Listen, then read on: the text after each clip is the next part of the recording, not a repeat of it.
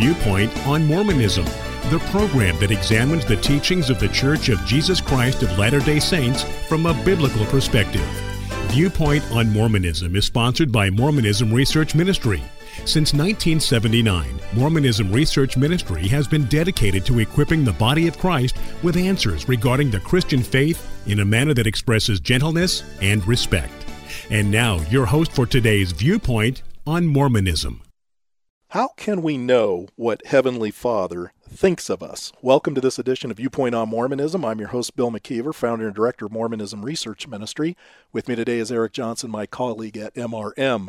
We continue looking at a conference message given by Elder J. Devn Cornish of the 70, titled, Am I Good Enough? Will I Make It? He starts off in his talk telling a story about when he was an intern as a young doctor. He felt very discouraged and really unworthy, wondering what had he gotten himself into.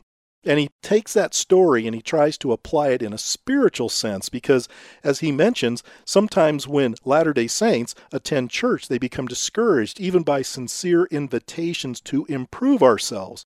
What Mr. Cornish is trying to do in this talk is no doubt trying to encourage his hearers by letting them know that they will be good enough. But in yesterday's broadcast, we were talking about a section of his message where he says that if we must compare, and he says not to compare with other people, but if we must compare, let us compare how we were in the past to how we are today, and even to how we want to be in the future. Now, Eric, how do you think most Latter-day Saints who understand traditional Mormonism want to be in the future? They hope to be gods with their family forever. And how do they arrive at that conclusion? They have to do what? They have to overcome their sin. That's been said many times by Latter-day Saint leaders, and it's implied certainly in their scriptures. It's very explicit in their scriptures. And yet, in this talk, he says the only opinion of us that matters is what our Heavenly Father thinks of us.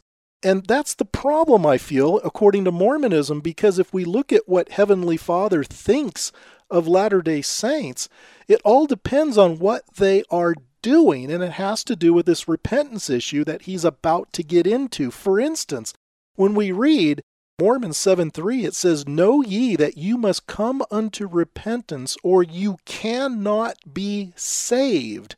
According to the Doctrine and Covenants, section 1, verse 32, Nevertheless, he that repents and does the commandments of the Lord shall be forgiven, and he that repents not, from him shall be taken even the light which he has received, for my spirit shall not always strive with man, saith the Lord of hosts. And then you have Doctrine and Covenants, section 19, verse 3. And surely every man must repent or suffer, for I, God, am endless. Well, wouldn't that be a good way of understanding what Heavenly Father thinks of an individual Latter-day Saint? Would be by going to their scripture, their unique scripture, in this case, the Book of Mormon and the Doctrine and Covenants.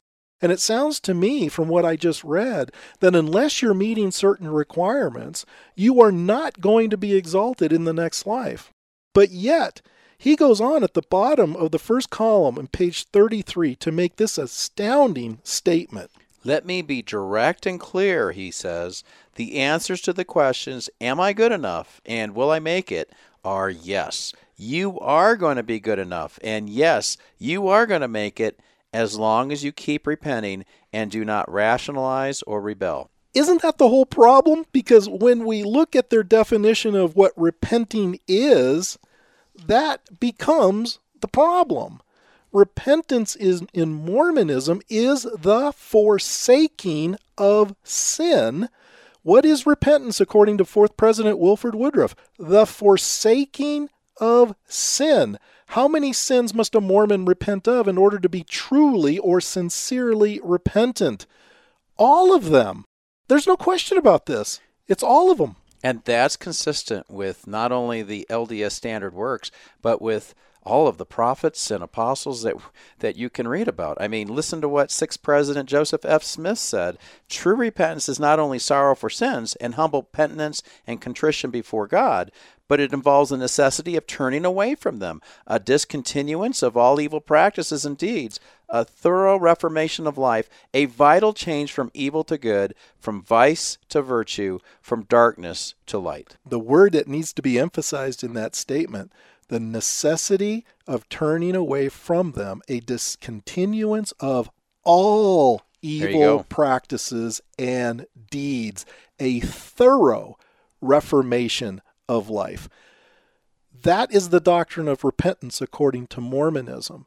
It's a 100% success rate. By the time you die, there needs to be a 100% success rate. I'm not getting that impression from what I'm reading here in this talk by Elder Cornish. He's not really consistent, in my opinion. I think he's trying to be encouraging, but in order to be encouraging, he has to ignore a lot of things that are found in Mormon scripture and have been said by Mormon leaders. When he says, "Am I good enough and will I make it?" Yes, you are going to be good enough. I never say that to anybody. If I'm even talking to a discouraged Christian and they ask me, "Well, do you think I'm going to heaven?" I would never say yes. I would always turn it into a self-reflecting question. Well, why do you think you wouldn't? I want them to figure this out, and I want them to come to a biblical conclusion. I don't want to give them a false hope. I want them to know on their own accord why they feel they are going to be in heaven after they die. And traditional Mormonism has said that the only way you can know is if you've had your calling and election made sure, which is something that's done inside the temple, and I don't think I've talked to anybody who's had that done. Well, it's either that, or as Spencer Kimball said, the only way you can have this assurance is if you're living all the commandments.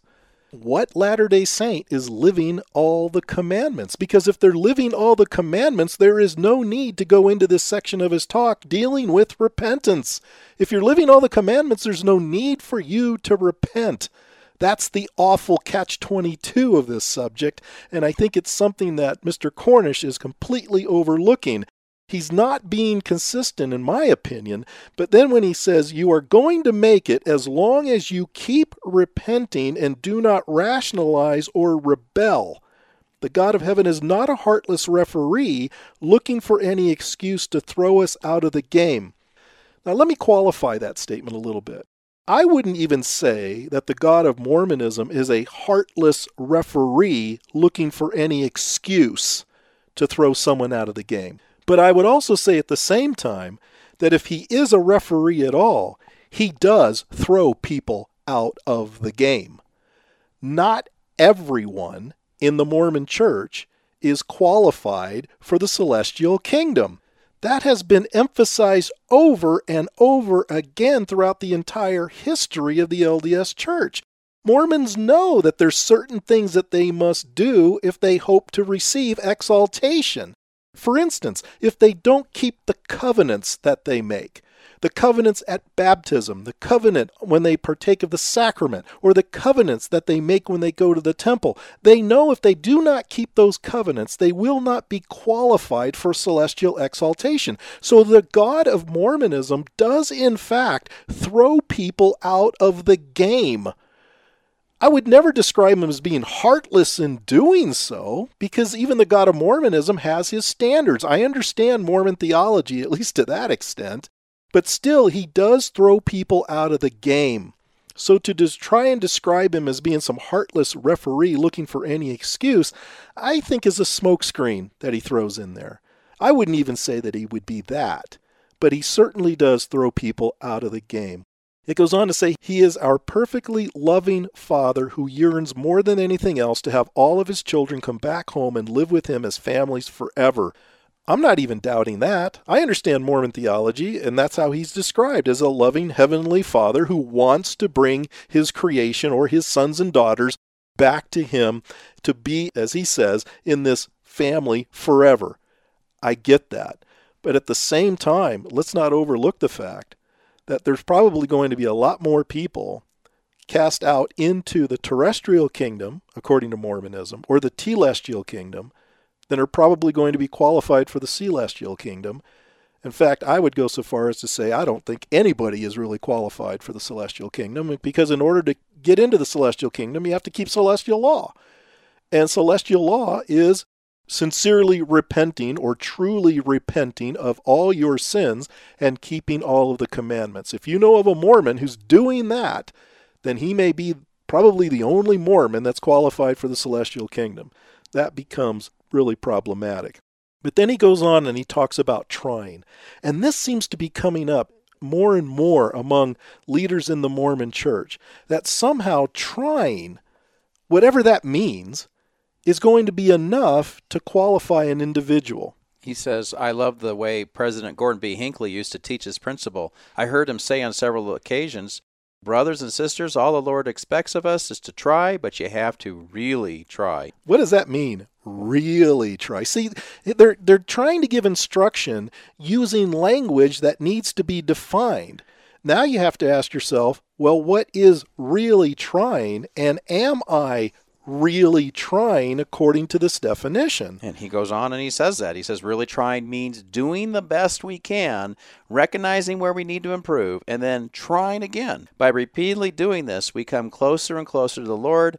We feel His Spirit more and more, and we receive more of His grace or help. Bill, I couldn't help but to think, as I'm reading this for the first time, going back to what Spencer W. Kimball, who was an apostle when he wrote The Miracle of Forgiveness, but later was a president, and taught on this very clearly. In fact, his quotes from this book were given over several dozen times in the Teachings of Presence of the Church, Spencer W. Kimball. And we should say that Teachings of Presidents of the Church, Spencer Kimball, is a very recent church manual that is correlated or vetted by the leadership in the church. And I'm thinking of chapter 12, Abandonment of Sin, where he quotes from D&C 58:43, by this ye may know if a man repenteth of his sins, behold, he will confess them and forsake them. And what Kimball says is that true repentance prods one to action. One must not be surprised that effort is required and not merely desire. Then he says, trying is not sufficient, nor is repentance complete when one merely tries to abandon sin. To try with the weakness of attitude and effort is to assure failure in the face of Satan's strong counteracting effort. What is needed is resolute action. And he also says, to try is weak, to do the best I can is not strong. We must always do better than we can. This is true in every walk of life. You can read that book and very clearly contradicts this idea that really trying is doing the best you can. Kimball said, no, you couldn't. And yet we have Devn Cornish trying to give the impression that really trying means doing the best we can. And most Latter-day Saints would say, well, what does that really mean? Most Latter-day Saints know in their heart that they could always do better than what they've already done.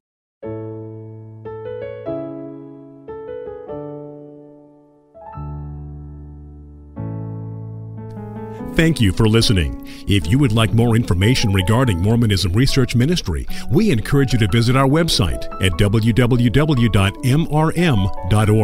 where you can request our free newsletter, Mormonism Researched. We hope you will join us again as we look at another viewpoint on Mormonism.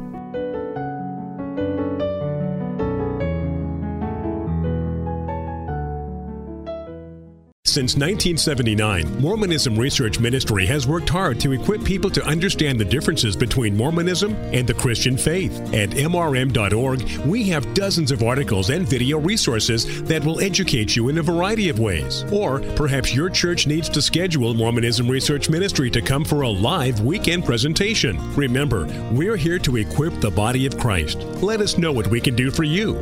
Contact us through our website. Again, that's mrm.org.